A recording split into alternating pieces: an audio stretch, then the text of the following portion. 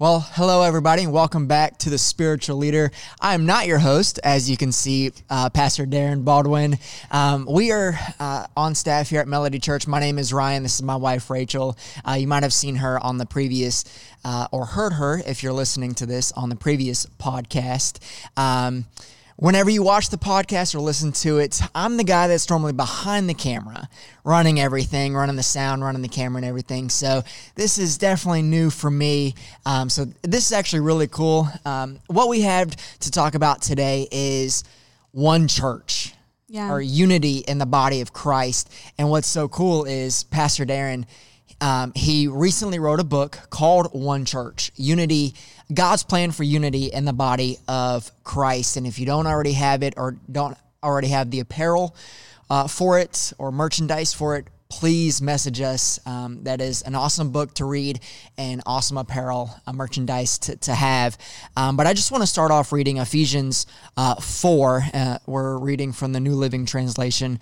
It says, "Therefore I, a prisoner for serving the Lord, beg you to lead a life worthy of your calling, for you have been called by God." Paul is writing here, and he says that he is a prisoner for serving the Lord. Now, a lot of the time when he was writing scripture, he was in prison. Yeah. But when you read through this, when you read it in context and everything, he's wanting everybody to so-called be a prisoner of God, because he wants everybody to realize and know that when you commit your life to Christ, you're under his authority. You're under his blessing and under his calling on your life. And so he says that he begs you to lead a life worthy of your calling, for you have been called by God. Always be humble and gentle. Be patient with each other, making allowance for each other's faults because of your love. Make every effort to keep yourselves united in the Spirit, binding yourselves together with peace. For there is one body and one Spirit, just as you have been called to one glorious hope for the future. There is one Lord, one faith, one baptism, one God and Father of all, who is over all, in all, and living through all. However, he has given each one of us a special gift through the generosity of Christ. So he writes and he says, there is one Lord, one faith, one baptism, one God and Father of all, who is over all, in all, and living through all. One body, one Spirit. And that's what we want to touch on today is unity in the body of Christ, because when you look throughout history, when you look throughout certain things, and even today, when you look at churches today, everybody has certain aspects in theology and ideas and concepts that they want to push off to others that might not be scriptural. And so whenever you read scripture, Paul writes and he says, there is one body and one Spirit. There's one church, and it's called God's church. And so when you read scripture, you realize God's plan for the body of Christ is to have unity, not discord. We want to come together as one church, one body, one faith, link arms, and walk in this life together. Amen. When we were preparing talking about what we were going to discuss on the podcast, I really felt strongly that we needed to hit on not only like just one church, but the local church. Yeah. Because the local church, people almost want to call it like taboo or cliche that you don't have to go to church to be a Christian. And they're right. Right. You don't have to go to church to be a Christian.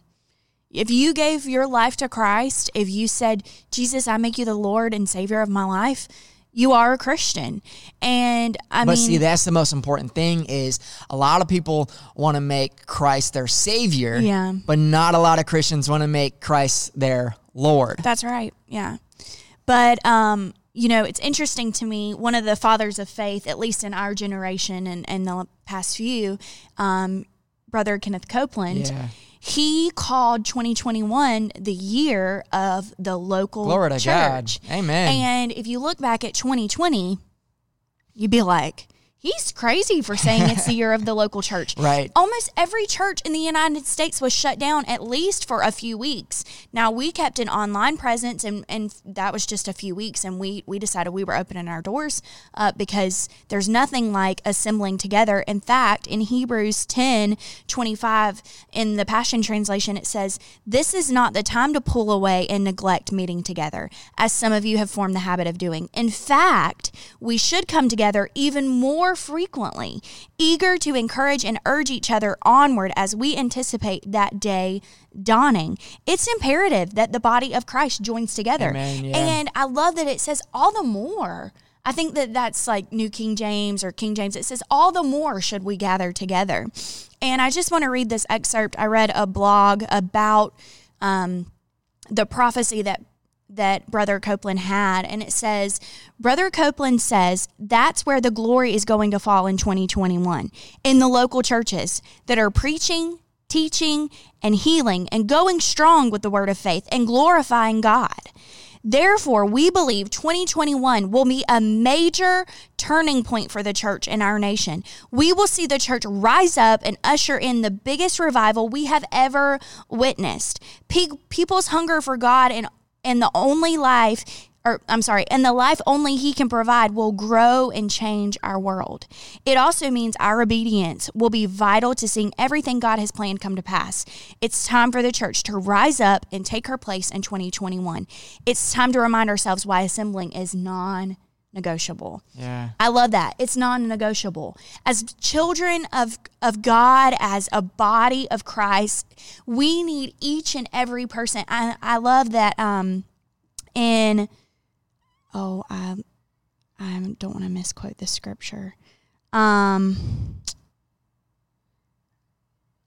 goodness. In 1 Corinthians 12, 12:12, it says, just as a body is one, whole made up of many different parts, and all the different parts comprise that one body, so it is with the anointed one. The local church, the body of Christ, needs each and every single person to bring their gifts, to bring their talents, to bring their perspective. We need each other. We need corporate gatherings to edify the body of Christ. Yeah, amen. The cool thing about it is whenever you have pretty much, I heard Pastor Darren preach on this one time, all hands on deck. When you have all hands on deck and everybody's all in, you have an opportunity for every different little gift of the Spirit to be operated in that service. And whenever the local church rises up, because now is the time for the local church to rise up and take its place in the community. And that's what I love about Melody. Not only Melody, but the churches that are like Melody and the faith movement, that they just want to have local bodies of the church and have unity to be able to go out and proclaim the gospel of Jesus Christ. Yeah. And what happens whenever all hands are on deck in the local church, the glory of God is gonna rain down. Exodus 34 verse 29 says, when Moses came down Mount Sinai carrying the 2 stone tablets inscribed with the terms of the covenant, he wasn't aware that his face had become radiant because he had spoken to the Lord. Yeah. When you have a local church and a pastor that is hungry, both Pastor Darren and Pastor Laura, when they're both hungry for a move of God, when they're hungry for revival that goes to the body, goes to the congregation. And when the congregation gets hungry and on fire for God, the glory of God's going to rain down. And what's so cool is when Moses came down, he wasn't aware of the shining of how he was shining. Yeah, that's good. And so when you have been with a local body, when you've been with the local church that is proclaiming the gospel of Jesus Christ, that isn't trying to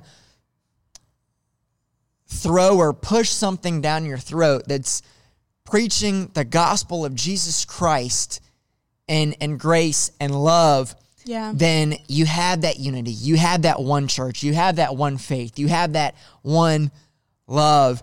And that's what it's all about, is having the local body ready. I do want to read this as well. In Acts chapter 4, it's a little bit long, verses 1 through 13. I'll be quick with it. It says, while Peter and John were speaking to the people, they were confronted by the priest, the captain of the temple guard, and some of the Sadducees. These leaders were very disturbed that Peter and John were teaching the people that through Jesus there is a resurrection of the dead. They arrested them and since it was already evening, put them in jail until morning. But many of the people who heard their message believed it. So the number of men who believed now totaled about 5,000. The next day, the council of all the rulers and elders and teachers of religious law met in Jerusalem. Ananias, the high priest, was there along with Caiaphas, John Alexander, and other relatives of the high priest. They brought in the 2 disciples and demanded, by what power or in whose name have you done this? Then Peter, filled with the Holy Spirit, said to them, rulers and elders of our people, are we being questioned today because we've done a good deed for a crippled man? Do you want to know how he was healed? Let me clearly state to all of you and to all the people of Israel that he was healed by the powerful name of Jesus Christ the Nazarene, the man you crucified, but whom God raised from the dead. For Jesus is the one referred to in the scriptures where it says, the stone that you builders rejected has now become the cornerstone. There is salvation in no one else. God has given no other name under heaven by which we must be saved. The members of the council were amazed when they saw the boldness. I love that. When they saw the boldness of Peter and John, for they could see that they were ordinary men with no special training in the scriptures. They also recognized them as men who had been with Jesus, just like Moses in the Old Testament, just like Peter and John in the New Testament. They have been with the Father. And that is the main purpose of the local church, is we want to gather together so when we leave this place, when we go be the church out in the local communities, that people realize they have been with the Father. Yeah. It's interesting that you said like the assembly and different things, because I was just reading, and I remember Pastor Laura maybe a year ago, she taught about the ecclesia. And ecclesia in the Greek, in English is translated church. And I found it interesting that the ecclesia is a term used for the assembly in Greek city-states. It was a meeting place where citizens could speak their minds and try to influence one another in the political process. So for years, for thousands of years, the ecclesia, the church has been it's mandated, it's come alongside political things, everything like that has to do with any big decisions or whatever. The church is supposed to have a place. Amen. And so, it seems like anymore the church can't speak on anything related to those things because you might say something wrong or whatever, but the ecclesia, the church, we're supposed to be an influential part. We are supposed to play a vital part. And really, we've done a disservice to how God has called the church to operate, because we have shrieked back. We have made a decision to not be vocal. We have made a decision to just kind of stay in the four walls. But I believe that what Brother Copeland was saying was that if there is a revival, if there is an awakening in the church, it's going to spill outside of the four walls, because it doesn't just end with the local church. It starts with the local church, but the idea is that each and every member that is a part of a local body will then go out and take that message to the people that they know, people that they don't know, people in the grocery store, people, And you're right. We need a spirit of boldness. Yeah. It is, almost unheard of anymore for you to walk up to somebody in the grocery store and say, hey, I was just wondering, are you a Christian? Especially since we live in the Bible Belt. Right. Most people are like, oh yeah, I go to such and such a church. Not that it answers if they're a Christian or not, but they go to such and such a church. But I think that the main point is that the church is not necessarily a building. It is a gathering of people. But I think something that I feel like is important is that it's a body of believers that are in one accord. Amen. That they believe. Yeah. I'm thinking about that story in the Old Testament where all the people were of one mind, and God was like, oh my gosh, there's no one who believes they can't do this or whatever. So then there had to be destruction, because once you're in one accord, one mind, one spirit, one whatever, there is no changing your mind. And that's how the body of Christ should be. We should be so decided that God is faithful. We should be so decided that Jesus is a healer. We should be so decided that when Jesus died on the cross, it was finished. Yeah. We have the authority to cast out demons, to heal the sick, to lay hands on the sick and them recover. We have that authority. The church as a whole has got to recognize that Jesus gave us that authority. Yeah. He said, it's better that I go so that I can send the comforter down so that you can be encouraged, so that you can edify those, so that you can be led and guided by me. Right. It's so imperative that we find a local body that teaches us how to follow the Holy Spirit, teaches us how to pray, and not only pray, but how to have a prayer language, how to pray in tongues, how to speak spirit to spirit, how to heal the sick, lay hands on the sick, to gather together, to worship together. There is nothing like corporate unity. Yeah, because see, it's one thing to worship by yourself, but when you get other believers together and worship, because the word already says, where 2 or 3 are gathered in my name, in Jesus' name, he's going to be there. Yeah. And so when you gather as a local body, chains break. That's right. Mountains move. That's right. Giants are being conquered. And a lot of people say, oh, we're living in a pandemic. Oh, we're living in this. Oh, we're living in that. Oh, we have too much school. We have too much this. We have too much that. A lot of people are living in fear. And then there's those people that are saying, oh, we're living, we want to do or have faith over fear.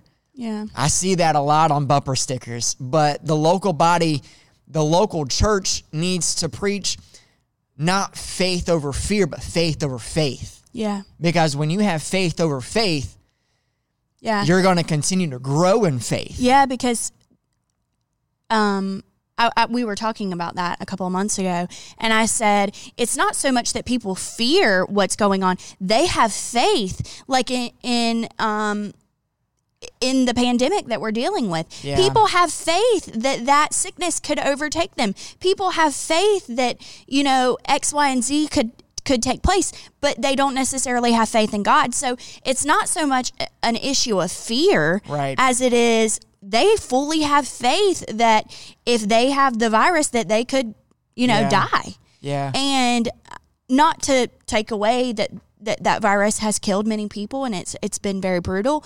But we as the body should stand up and say, I can lay hands on the sick. Yeah, and you know what? Not only that you can lay hands on the sick, but you can lay hands on yourself. I love that Smith Wigglesworth, we read this book together, and he called it wholesale healing. Wholesale healing. I can lay hands on myself. I can speak over myself. Amen. I have authority over my body to speak over my body. Yeah.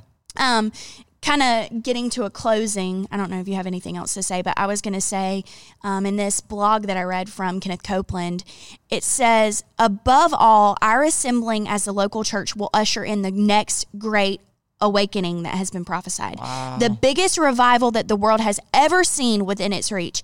And it begins with us, the body of Christ, gathered together in unity. Wow. Amen. It's right on the forefront. I That is believe so that it's powerful. already started. I believe that all of this stuff that Pastor Darren says, Satan has showed his hand. Yeah. He has shown his hand. He's kind of pulled out all the stops. And I just believe, at least for us, we have gained momentum. Yeah. We have gained excitement and purpose. And we really believe, and we've been contending and taking time to pray for an awakening, a revival.